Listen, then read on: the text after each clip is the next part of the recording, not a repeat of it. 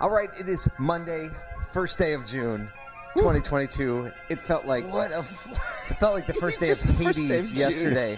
It did. It was like unbelievably hot. Humid in Virginia. It's already hot and humid.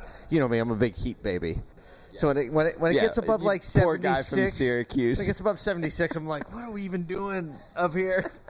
But we have a lot to talk about today. We're talking about reimagining the showroom experience. Right, spent our hand in the dirt. We're also talking about EV charging infrastructure lagging behind actual demand and why the UK is going to try to steal all of our best talent. I don't think we have music today. We don't have music. There's no music. Right. There's no music. So when we roll with the setup. So we're in a hotel lobby right here. We've just decided we just stopped caring about what anybody thinks. Where we go, everybody's walking past us. It's great. Their trucks, the really lobby. Nice spot. Actually, really nice spot.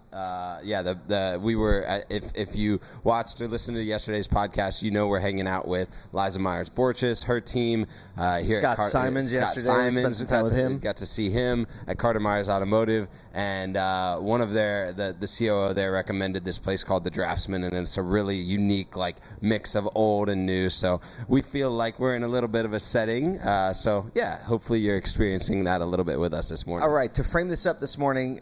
Sometimes we mention Simon Sinek because he always puts out these little shots every morning in his email. And today's was specifically relevant. It sounds like this. A culture is strong when people work with each other, for each other, and a culture is weak when people work against each other and for themselves.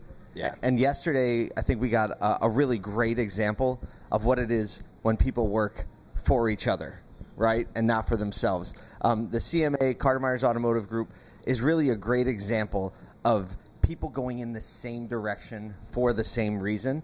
And, we see this in all different ways all across the industry, right? And it's always there's no one way to do it.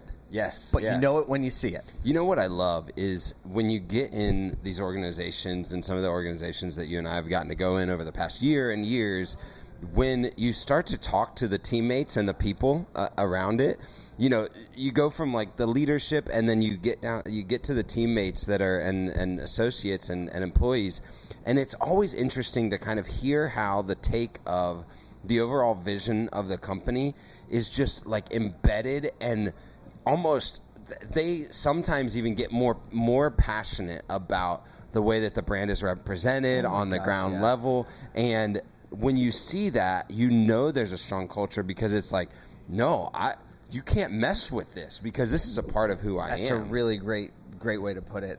I almost think of it like a great fabric. Yeah. Right? It's all belongs together, but there's definitely different texture as you meet the different people. And yesterday, I can't tell you how many times, I went up to somebody and they could not wait. They knew I was a visitor. Yes. And they could not wait to tell me about how great the company is, or their perspective about the company, or right? Their story with the company. Yeah, it was kind of like, oh, you're a visitor. Let me tell you the story. Yeah. And that type of excitement, I think, for if you're in business, and that's the type of excitement that people, instead of just oh, hey, how you doing? Why are you here? And this is my task that I do. This is my task. It's no, let me tell you the story behind why I'm here, what I do, what we do, and it wasn't. It's not a facade when that happens. It's just everyone kind of rowing together, like the Simon Sinek thing. It's easy to think, I want to caution people against hearing stories about, these organizations that we put on a pedestal, right? Because every organization, man, stuff is broke, right? In every organization. And so there's no Disneyland when it comes to business, right? There's great culture, but other things are broken, right? In Astodu, our little growing community, right? Yes. People believe in what we're doing. There are good vibes, but there's also a lot that's broke, right? Exactly.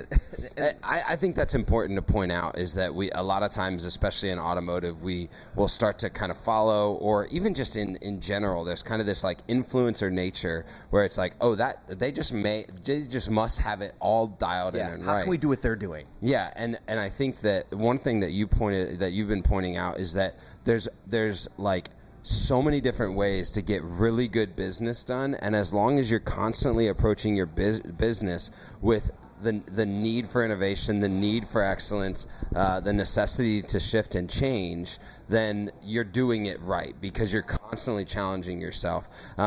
Speaking of stop. Yeah. Right. Speaking of constantly needing to innovate and change, Honda recently has come out with their newly redesigned showroom concept. And actually, it was interesting. We were in the car yesterday talking to Liza about some of the plans that they have and the franchises that they have, and she mentioned Honda. We went to a Honda store. We went to Scott Hyman's Honda store, saying like their new reimagined showroom is smaller, more compact, more like thoughtful on how to deliver an online to offline experience. And then we get online this morning and we're kind of searching the interwebs, and Jalopnik, you can see the link in the article, has this article about how Honda plans to redesign dealerships. The quote is, into modern retail spaces that are basically terminals along the way to EV ownership, not destination. And I think that that's really important to think about this modern retail experience, but also that the showroom is not necessarily just the end point, that it's a part of the overall journey. Right. And I've talked about this a lot, is that designing a retail experience, and not just a retail experience, but a visit experience, a service experience along a journey, and like mapping the overall ebb and flow of the customer journey in and out of your online and offline spaces. And Honda's kind of taking that approach really seriously with EVs and with, a new generation of retail experience for auto. So what can a dealer do with this? Obviously don't have, unless you're on an advisory council, right, you might not have direct say into what is going to happen. Yeah. But for sure there is something you can do, right? There are things that you do have control over in your showroom, even if, like, you're not up for a refresh, you're not up for building a new showroom. Like, don't check out of the mindset that when someone walks or drives onto your property, not when they walk in your front door, when they drive onto your property, right? It's just... people assume that's where the customer parking is. Oh, they'll see it. It's close to the building. No, actually not. There might be, 3 salespeople standing, by the main entrance, what might make someone like go away from it. Yep. Right. And so there are things already that are happening in your store. And I bet if you spend like an hour, right, watching how people come in to service and sales and interact with your store, you're going to learn right away that, like, oh, there are probably a few small improvements we can make. Yep. In that customer journey. So it's not like an all or nothing thing.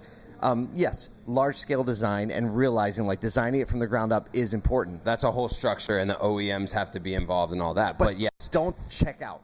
Exactly. Think about the customer journey from like lot to finish, and where are they headed? What are they going through, navigating? Is it clear? Is it are there necessary movements that they need to make in order for them to feel confident, right? There's this, I always, when I would send salespeople shopping, it was so funny to hear, and we would do mystery shops, and everybody does it, so everybody does it, right? Yeah. But it was so interesting always to hear the perception of like that. They had just been hired at a dealership or something, and they would get this anxiousness and not really know where to park. They know the game, and they at least know some level of the game. And so think about that customer pulling on your lot. How do they feel? That's a great exercise in empathy. It's so good. It's a great exercise. So don't check out. Pay attention to it, because it is the experience. And even if you're an industry partner, right, maybe your front door is your website. Think about how people – now we have a lot more conversation around like website landing, and it's like, people have full control over that experience as far as like I can go to another tab, I can close the browser. I don't want to get into the OEM program thing, but I'm talking about if you're an industry partner. And you're trying to get dealers or other people to come into your ecosystem, right? It's still the front door, and there's still a journey involved. And if your website doesn't involve taking someone through a journey, it's just like, here's all my stuff. Right. I do this, and I do this, and I do this, and then pow, pow, pow, right? Like, yes. No, think about it, journey mode. Okay, we're going to move on. So EV charging stations, Wall Street Journal article this morning saying we're predicting already that the charging infrastructure is going to be lagging behind EV rollout. Big surprise. No way. Really, Kyle? Really? I'm really excited about this article because it allows us to further necessitate a trigger pad that we have to make. It's coming. It's coming. You'll hear it in a second. So basically, the Biden administration is planning to hand out $7.5 billion across the country to states to invest in the EV charging infrastructure. And at surface, that sounds really great. Yes, we need money. Infrastructure is important. It spurs around all kinds of business. There's one problem. That states haven't spent the money they already have. Over 4 years ago, remember the VW scandal? Remember that thing? I do remember that thing. Right, so it's $2.8 billion settlement for environmental, to increase environmental activity because, the diesel thing and they were polluting the environment more, and they said they were. Right. So we're like, okay, we're going to make you give all this money to make the environment better. Well, about 400, almost 500 million of that was handed out to states to build EV charging infrastructure. And at this point, less than half of the money has been spent 4 years later. So, states just aren't spending the money. I don't know if they're planning. I don't know if they don't know what to do. But the government's about to give another $7.5 billion. And it's like, well, the states need to figure out how to start building and spending that. They should hand it to the public sector. Is what I think, or to the private sector. To the private sector. What's happening, right? To the private sector, because I think that would be a quicker way. Because infrastructures are already tough from the public sector perspective. Look at the roads in your state, right? And it doesn't matter what state you're in. Everybody's like, roads stink, and so I do think that we have to figure out how to get the public money to the private sector a lot quicker that's in on the states. EV world, right? If you look at the map in the linked article, some states have done that really well. Yep. Some states have done it. At least done it, yes. They've done it. Like Texas, for instance, handed out most of their money. And they had an application project, and when the applications opened magically, I bet there was no conversations or previous relationships implied in any of this, but 85% of the money went right to Shell Corporation. So that's probably not going to cut it either. I'm sure there was no scotch or cigars or, cowboy hats sitting around no and late laughing. night drinks or anything like that. Had nothing to do with any of that. And but here's the thing: convenience store owners were applying for it, right? You think of the ways that people spend a little bit of time and could charge in the fast charging network, especially. And so this is just an element of infrastructure.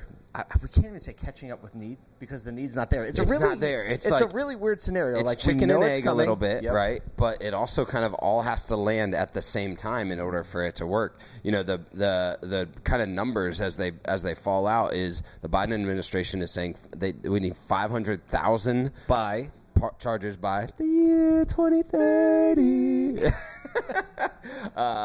But a company called McKinsey & Company, who's done a lot of research across infrastructure needs, is saying that 1.2 million are needed. That's 700,000 chargers short. Less than half. Even if we get to 500,000, we're 700,000 short. Currently, there are only 5,000 fast charging locations in the U.S. A total of 10,000 fast chargers. And if you don't know this about EV technology, you're about to. But a fast charger will charge your battery to 80%. In about 30 minutes, which when you're charging feels still a really long time. But if you don't have a fast charger, right, and which has to do with enough power going to that you're talking 8 hours. Yeah, that's to not charge the whole thing. Or you sit there for an hour and you get 100 miles. Right. Yeah. So obviously we're very far behind, or we're going to be very far behind. What can you do right now? I think it's a great opportunity to invest in the infrastructure in your dealership and become a spot where people know they can go for a fast charge. Fast charger. Coffee shop. Boom. And it better be good coffee if he's around. It better be good coffee. Or he's going to spit on your fast charger on the way by. No, but for real, this is a great time to think a little bit more retail mindset with your store. We're talking about how are people welcomed into your property, right? Fast charging stations. Look, you know what it's like when you get the reputation for the fast Wi-Fi or everyone's I'm going to that place because they have so fast charging stations. We're going to be behind. You already have the infrastructure in place to get most of the stuff built quickly. Absolutely. So little retail opportunity. We got one more story. It kind of tags off of something we've been talking about for the last, probably the last 6 months, but we talked about it yesterday. Really yesterday, the labor shortage, the Sandsdemic. There's not enough people. We experienced it last night. Right, we had dinner with the CMA crew, and we're like, we're traveling. We need some ice cream, right? Because that's how we roll. And we're like, oh, this is a cool little ice cream shop. We walked in, there was a line of about 10 people. And then we realized there's one older woman scooping ice cream by herself. And I kept waiting for someone to come out of the back. out of the back. I know. I thought so too. And it was wild because in this area there was just a ton of restaurants, ton of movement, ton of people, and yet in like at whatever it was, 8 o'clock on a Tuesday, one person scooping ice cream. And so, it's every industry, it's every person. And now the most recent news is that the UK has created the opportunity for college graduates from 20 U.S. schools that they prioritized to give them visas without the need for a job. So if you think about like international visas, typically you need a firm job offer from a certain level of corporation in order to get that visa for that work visa. But people with graduate and with master's degrees and associate degrees and bachelor's degrees can get 2 years, and anything PhD can get 3 years of a visa with only the need to prove that you can like live for 1 month there. And right? The strategy, right, is like come here, right? Meet somebody you love, right? Find a reason to stay, and then work here. It also says they can bring their families. Like the whole family gets a visa. So look, the labor shortage is it's global. Yes. Right. It really is a population thing. It really is like a developed country. Like we're going to compete for your talent. Yes. Which just doubles down on the mentality, like have an amazing place to be, have an amazing place to work, have an amazing place to attract. It's an attractional labor market right now. It is. And go into the unique spaces that, literally a country is going to another country to solve labor shortages. What do you have to do to solve the labor shortages locally? If that's what's happening globally, you have to be inventive. You have to create resources and a people network to be able to attract that talent for sure. Yep. Well, there you go. It's going to be another day in the dirt for us, right? We're out in and out of dealerships, getting our hands in the dirt, figuring out how to make this industry better, how to encourage some people. We hope that you go out and encourage some people, make them understand what it is to be in the industry we're in. Make them understand what it is that we have the opportunity every day to serve one another, to serve other people, and have a lot of fun doing it. Let's go.